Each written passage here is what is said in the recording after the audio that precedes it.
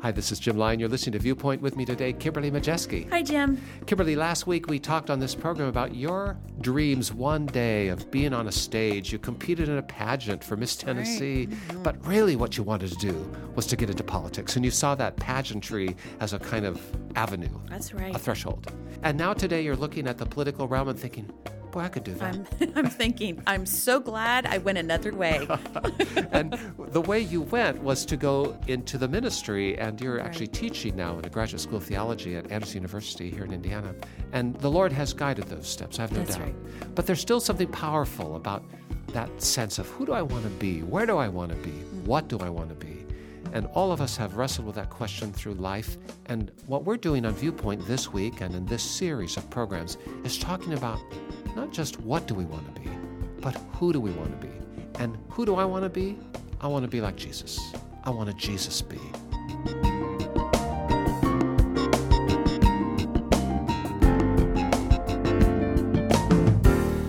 Okay, Kimberly, I want to Jesus be. I know it's kind of a funny way of speaking, putting that verb after the name in a way that we don't normally speak, but in my mind, it sticks because it's just a little different. It's like a signature. It's a shorthand of ambition. And I want to be like Jesus because no matter what my job might be, no matter what my relationships might be, in the end, fundamentally, at the core of my being, I want to be as close to Jesus as I can be. Now tell me, am I out of my mind, or is that worth reaching for? No, I think it is worth reaching for. And I think the expectation of Scripture is that we can all do it. Follow me, Jesus said. And what does that mean except to be like me? He's saying, be like me. And we all acknowledge that Jesus is not just man. He's not just flesh and blood. He is divine. And, you know, we're not going to be like God. We're not going to be the creator. We are made in the image of God, but we cannot be God. But can we be like Jesus, the Son of Man? That's our reach. And so last week we talked about if I want to Jesus be, I need to be baptized because the Scripture tells us that as Jesus entered into adulthood, as he kind of stepped up and declared who he was, his childhood was past, he's been through his toddler years, his adolescence, now he's a man. Who am I going to be?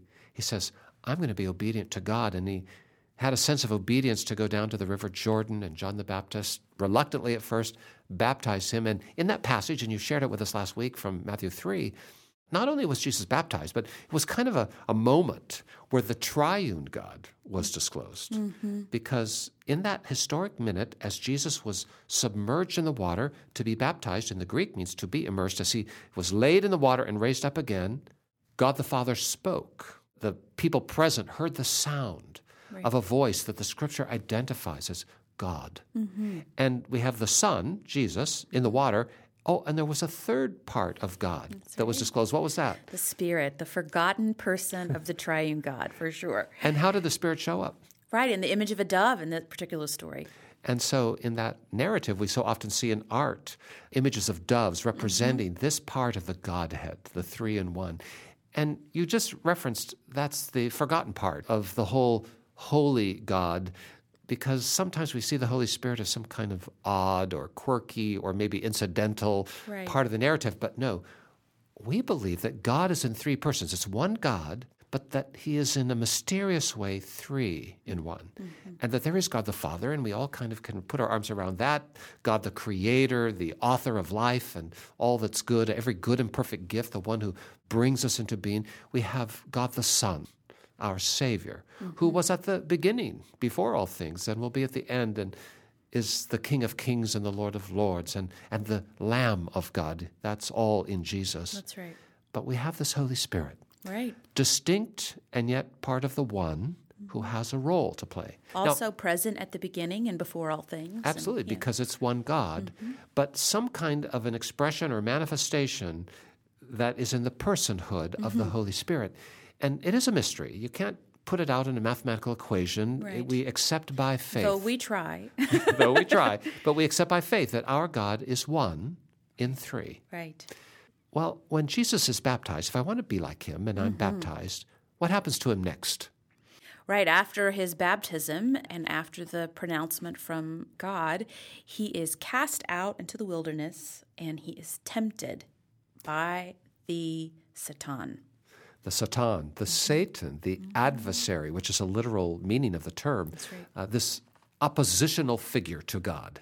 And this wilderness experience is, I think, an important disclosure in the Scripture for all of us. Because if you make a decision to Jesus be, if you're really serious, and you stand forward and declare that in your baptism, because that is a kind of signature that says, for anyone who knows, I'm deciding to follow Jesus. And boy, you may think that it's some kind of happy little family celebration in the context of a culture that has been framed by Christianity. But if you're in a part of the world where Christianity has not been the frame of the native culture, and people get baptized, you understand what it means. It means I'm making a decision to go a completely different way. Right. If you do that, I promise you, you're going to run into some rough water, because the devil himself, this darkness, is going to challenge you and try and get you off course. And that's what happened to Jesus. He had to endure a time of testing and seasoning and growing and stretching. He had more choices to make, temptation by temptation, to actually fulfill his destiny. I appreciate you saying that, Jim, because I think sometimes that's a part of the message that we don't really communicate. We want to talk about the life following Christ is full and abundant, and it is. It's all those things. But it's also hard. And Jesus told us it would be hard, right? People will persecute you because of me. Jesus, if we look at his life, if we follow him on the road he traveled, we know where that led him. And so if we take Jesus on, if we become like Jesus, then a part of our life experience will be what Jesus was. And so temptation is just a natural part of that experience. And when it happens, when it comes to us, it's important to remember, right? This is a part of that road that we chose to walk when we said we'd follow Christ. Punishment does not come as temptation. And we must not confuse temptation with some kind of discipline per se. That's right. It's a part of the journey because we are involved in a contest, and God is calling us to himself. And there are other forces that want to deny us God. And so that temptation, whatever form it takes, wherever your Achilles heel might be, is real. And I've always told people as a pastor over the years when I have baptized them, be prepared. I celebrate and I affirm your choice to stand up and Jesus be in your baptism. But I also want to warn you, it's especially intense sometimes when you make a dramatic statement about following Jesus. You're going to face temptation for a lifetime, but there can be seasons when it's especially intense. And you may feel quite isolated and alone and powerless in its face. And that can especially come when you make that original decision to Jesus be baptized. And I think Jesus modeled that for us. When we come back, we'll talk a little bit about that, and not just about the temptation, but, well, how Jesus triumphed over it.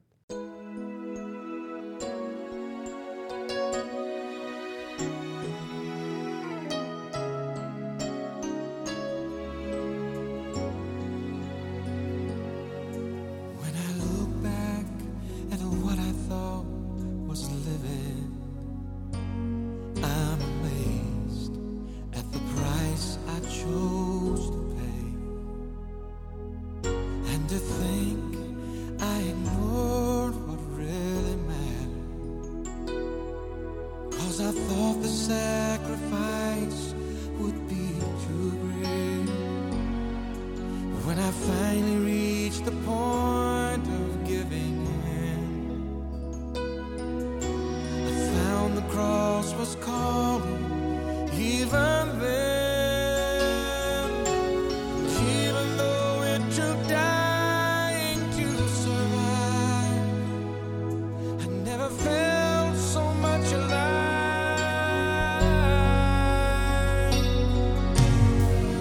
For I am crucified with Christ.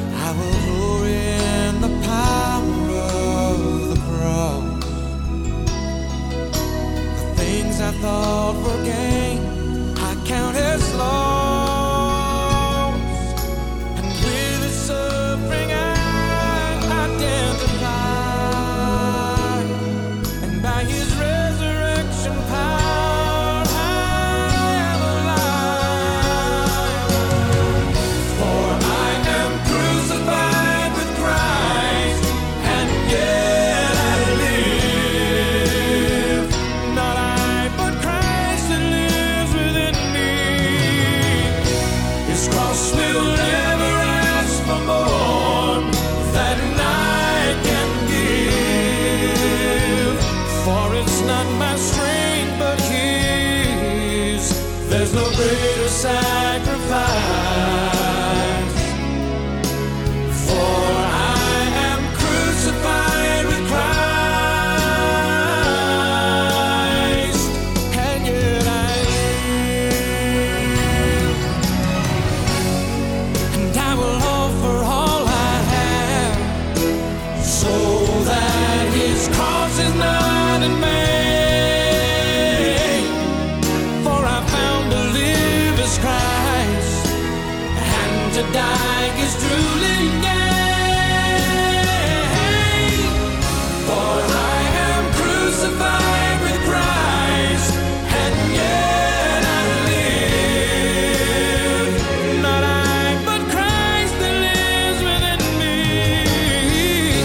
His cross will never ask for more than I can give. For it's not my strength but His. There's no greater sacrifice, for I am crucified with Christ, and yet I live.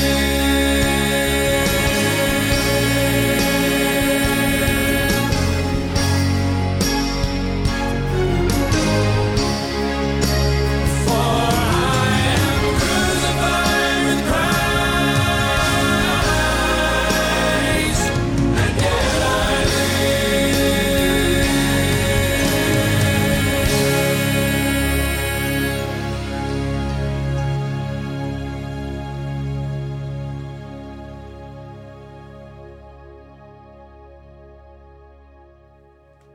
As you're listening to our program today, you may have a question or a thought, a comment. You may want to share something with us or ask us to even pray with you. We're always glad to hear from you. This is our phone number, 24 hours a day and 7 days a week, 1-800-757-VIEW. That's 1-800-757-8439.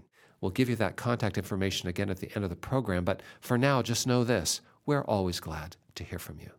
If I want a Jesus be, if that's really who I want to be, no matter what my job, no matter how my life unfolds, at the core of my being, I want my character, my soul, my mind and thoughts to conform to Christ. Well then, I need to be baptized. It's a starting place. And the next thing I'm going to face will probably be some temptation because the devil himself wants to get in the way. The scripture tells us you have to be on alert because the devil prowls about like a roaring lion. It's a very vivid descriptor, seeking whom he may devour. And so, in that, Jesus went through the wilderness, and he had some temptations, famously 3. Yeah, you know what, Jim? As we talk about these 3 temptations, I always think it's a little bit like Alice in Wonderland, you know, when she falls through the hole, because everything seems upside down or sort of askew. I feel like every one of the temptations that came to Jesus, I would have been able to reason how it would be better to follow, right, the temptation, To right? give in. It feels like it would have been a great statement to have thrown yourself off the temple and angels rush in and save you. It feels like that would have been a big splash in Jerusalem, right? Why not do it Why that not? way? For a good cause. Right. It's a headline that can lead people to God. Yeah. And I think that each one of these statements, of course, I would have been done when we first started talking about bread, right? You're hungry and there's bread. But I just mean, I feel like every single one of these temptations that come to Jesus, I'm the person who could rationalize and reason why. No. This way is good. This is right. This is what I should do. What harm could be done? Exactly. You know what? I probably could resist the bread thing, but if the devil said, turn that rock into a hot fudge sundae, what would I do? You'd be sunk. I'd be sunk.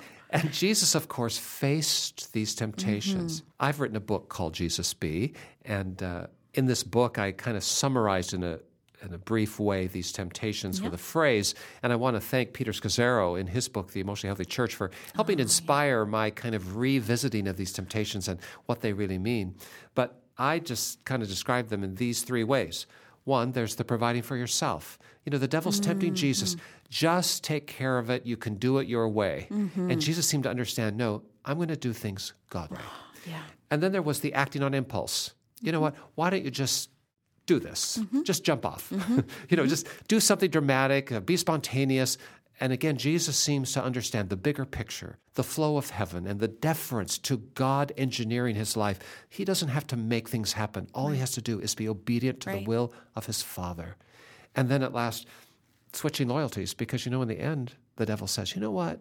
I can give you everything you're reaching for now. All you have to do is just switch up and pay attention to me instead of God. And even though Jesus is the Son of God, he is in this minute the Son of Man. And boy, how alluring that must have been. And you know what? Again, as you've described, those temptations could be rationalized. If I'm in charge of the world, it'd be a lot better place. Right. Things would just line up better. If only I would just make that little compromise and make the ends justify the means. And Jesus resisted all of those. How could he do it? What happens as he turns away and he says, you know what, I'm not doing it. He quotes from the Scripture. He uses the Word of God to empower and energize his resistance. And he also, in his heart, in his will, he chooses, I am not going to betray the reason I am here. And angels come and minister to him as he kind of gets a deep breath. And I think it's important for us to know that when we're tempted, you can go toe-to-toe and be wrestled to the mat and almost feel like you can't get up again. But the Lord, if your heart is in it, will see you through, and then he'll comfort you before the next battle comes. But all of that brings me back to his baptism. The Holy Spirit descended as a dove, and Jesus was himself anointed by the Holy Spirit. Is that possible?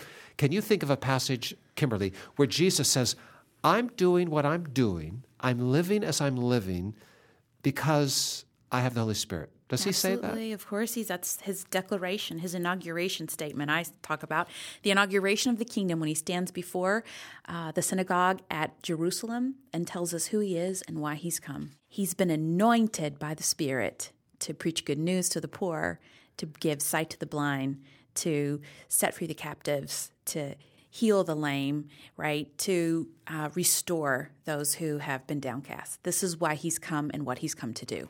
And all of that assignment and all of that wonderful intervention in the human journey that he declares is his ambition while he walks in this world is consequent to his set-up statement where he's quoting from Isaiah. He says, the Spirit of the Lord God is upon me. Right.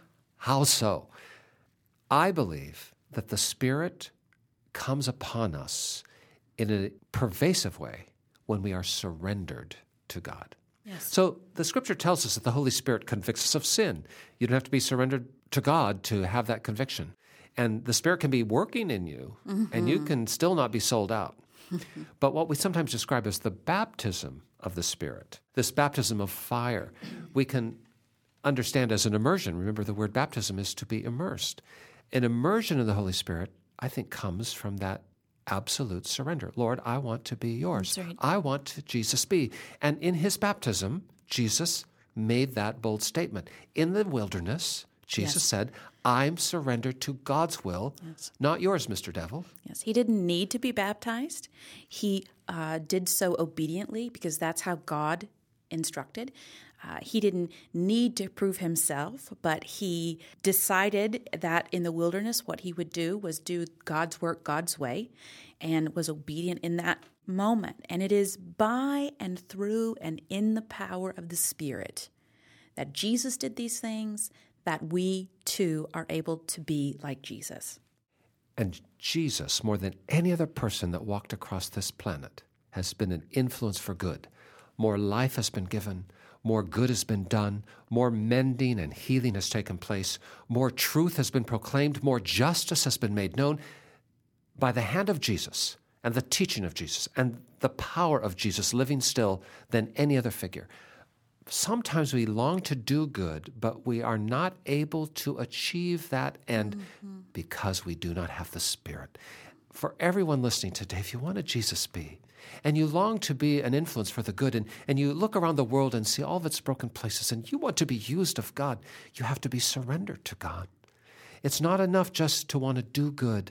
You have to, Jesus, be, to truly make an eternal difference. And today we're here to say to you, it's within all of our grasp. make a decision that you want to follow Jesus, that you want to be redeemed by his work on the cross, that you are surrendered into his will, and then ask God, Lord, I want the full measure of your Spirit, whatever it takes. And if there is a place in me that is outside of your will, show it to me so that I can make it right by the power of your Spirit. If I'm facing temptation, I know that I will be weak by myself. I need your Spirit to empower me. And if I'm going to go out and boldly reclaim what hell has stolen in this world, I need your Holy Spirit to anoint me because I want to be like Jesus. Oh, folks, this is life. And if you want to take a step that way with us right now, join us in this prayer. Our Father, we're so thankful today for knowing us by name, for bringing us into being just here and just now, not by chance, but by your appointment. And we thank you, Lord, for calling us to do good works that you planned long ago beforehand that we could walk in them now, for creating us new in Christ Jesus. We pray, Lord, that you will cause us to be more and more like your Son. And to that end, I pray today that we might Jesus be by being baptized, by being immersed, by being possessed by your Holy Spirit. May his gifts, may his character, may his transformational power, may his equipping, may his sealing be ours for your ends. And may everyone who joins us in this prayer today, Lord, may they sense the stirring of your Spirit in their hearts. And we pray in Jesus' name, amen.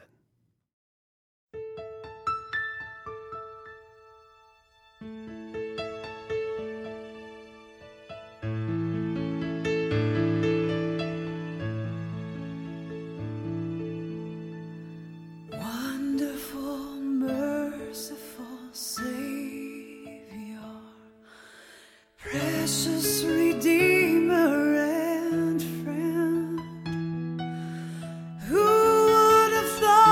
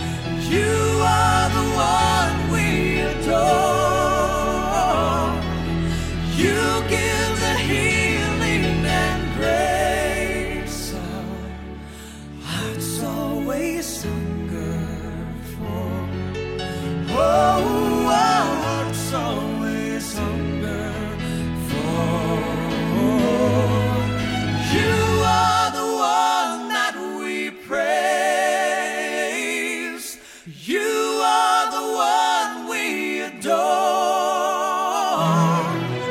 You give the healing and grace sound. Hearts always hunger for.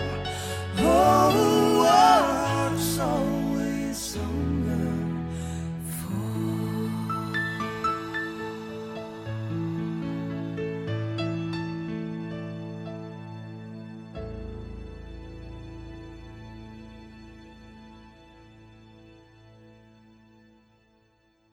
Once again, I want to invite you to give us a call. Dial this number, 1-800-757-VIEW. That's 1-800-757-8439. We're right by the phone, 24 hours a day, 7 days a week, toll-free. Give us a call. Or you could visit us online at cbhviewpoint.org. Send us an email, and we'll get right back to you. Or at the last, send me a letter by surface mail. Address it to Jim Lyon, Viewpoint, Post Office Box 2420, Anderson, Indiana 46018, USA. But whether you call us up, go online, or send us a note by post, please let us hear from you this week. And when we do, we'd love to give you a copy of my new little book called Jesus Be. It's 7 chapters, 7 steps, 7 ways in which your life can be changed following Jesus. Kimberly, as always, a treat to be in your company. Thanks for coming along. Good to be with you, Jim. Thanks. And we thank you for tuning in. We hope you'll be with us again next week as we continue our series called Jesus Be. For all of us at the Viewpoint team, for all of us at Church of God Ministries, which is the host of our broadcast, this is Jim Lyon. Stay tuned.